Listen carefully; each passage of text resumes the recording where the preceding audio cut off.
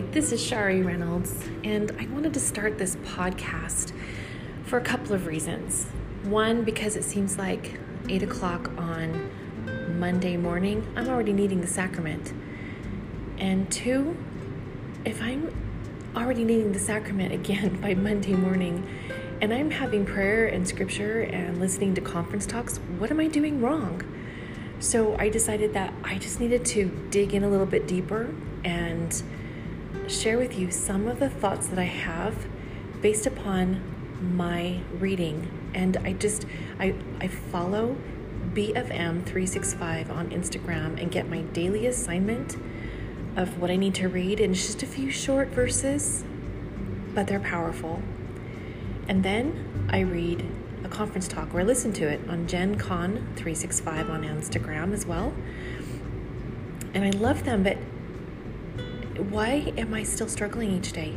Why do I feel like I am so miserable on some days? And everybody says, choose joy, choose happiness, read your scriptures and follow the gospel, and you will find peace and joy and happiness. And then sometimes, some days, lots of days, I just don't. So I wanted to take some notes and share with you some of the things that I am reading and studying, and maybe by doing this, I can better apply them to my life. I learned a new word today. It's called intentionality from Jody Moore Coaching. And she explains that intentionality is maximizing our brains, where all the things that naturally happen without thinking about it occur. But when you are directed to learn something new and given some specific instructions, your mind works with those things to help expand your newfound knowledge. So intentionality is where you align with your own inner wisdom and combine that with your brain and body and spirit to create a new knowledge or a new skill or a new habit. So I decided that I'm going to apply intentionality to what I read in my scriptures and what I listen to in my little general conference assignment each day. So today in Book of Mormon 365, the assignment is 3rd Nephi 1 through 15, and it talks about how Laconius was encouraged to join with the Gadianton robbers, and he was promised, with all their words of flattery, he was promised that he would be protected if he joined forces with them. So what does he do? Instead of listening to their flattering words, he went to his people and he gathered them up, and he built walls and provided leadership so that they could have that protection that they needed. And then as I was listening to the GenCon 365 talk that talked about sacrament and how we can prepare for that, what can we do to better prepare for that? You know, I am not the best at preparing, and especially since COVID, where we haven't been able to join up with our ward members, and we've just been expected to do the best that we can at home. I feel like I'm just completely out of touch, and so I'm super excited that starting this Sunday, we are actually going to get to be with our ward members on a much smaller scale. But this was such a fitting talk today called "The Sacrament Can Help Us Become Holy" by Elder Peter F. Mears. And he talks about a willingness, that in the sacrament prayer it actually says that they are willing. And so what am I willing to do? What am I willing to do to be like Laconius, that I can gather my people, my family, and those that I have around me that I help protect and provide, such as my grandchildren? What am I going to do to be even as Laconius and not listening to the flattering words of the world and gather them around. So I thought about that. I thought, okay, so I'm going to practice intentionality and maximize what I know. And some of the beautiful things that were talked about in his conference talk from 2016. I thought back about the experiences that I have had that have kept me going. What am I willing to do where I can enjoy and partake of the sacrament and have it last with me throughout the week and not just already have failed miserably in my mind by Monday morning at 8 o'clock when I have thrashed through the house and yelled at my children, getting them up out of the bed, having 3 teenagers still at home. What can I do to be more willing in keeping that beautiful sacrament that I've just taken, and to keep my family focused for the week as I continue to be even as Laconius and gather my family in our protection. So am I willing to change? Am I willing to change and do better in my life so that I can then help improve my children's daily experiences living the gospel?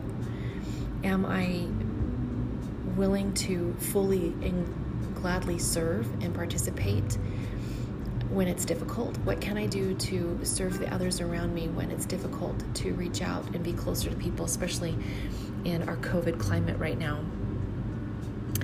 And am I willing to allow things to be my Heavenly Father's will and not just be so determined that it's all about my will?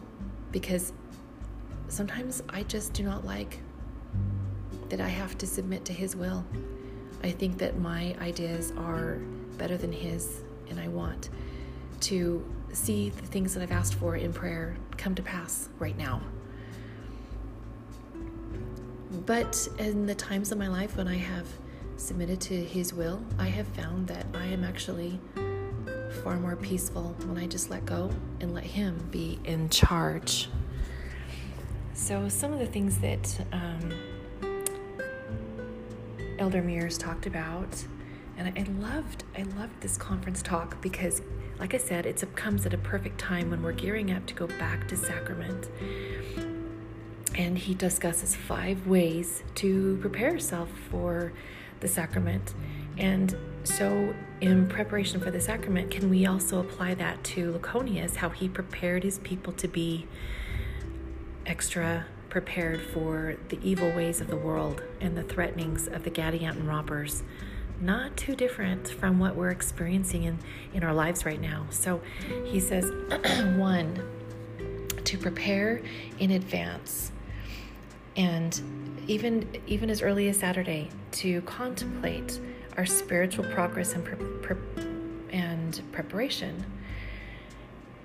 And I remember that amazing talk by Elder Lawrence, What Lack I Yet? And I told my 3 teenagers last night during prayer and scripture, I said, truly, if you ask your Heavenly Father, what do I lack? It will enter into your mind. It will present itself. Now, are we willing to make those changes? Are we willing to prepare on Saturday with broken hearts and to be able to express gratitude for Christ's atonement, to repent of our mistakes and our shortcomings? Are we willing to ask Heavenly Father what exactly are our shortcomings? And 2, arrive early. How can we prepare ourselves by the sacrament to be prepared for the sacrament? To arrive early? Excellent.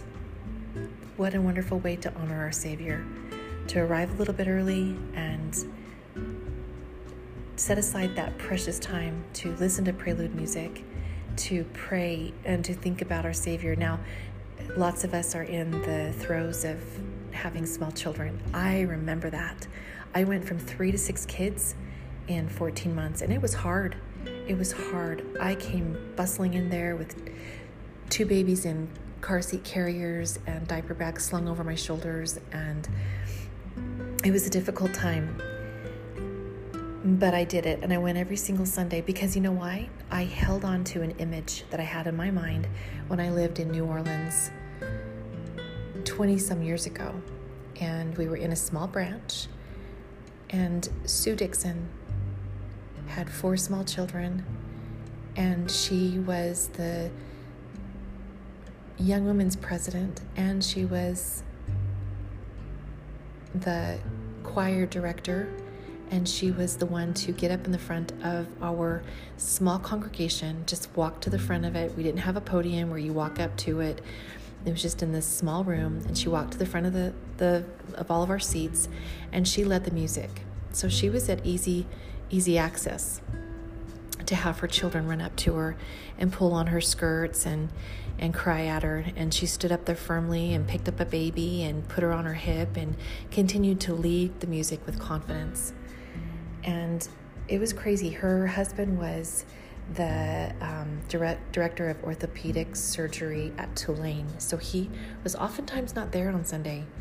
So she was there on her own with her small children. And I learned so much from that image, and it burned into my brain, seeing her every single Sunday, getting up there and leading the music, and then turning around and being Young Women's president to our small little clan that we had there in New Orleans in our Harahan branch.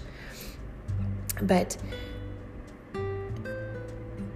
from her example, when I had all my small children, I too thought, I will be faithful, and I will come here every single week, regardless of how difficult it is, and I will teach my children that this is what we do. We come to sacrament. And 3, Elder Mears says, sing and learn from the words of the sacrament hymn. And he shares one hymn. We love the Lord, our hearts are full, we'll walk thy chosen way. Yes.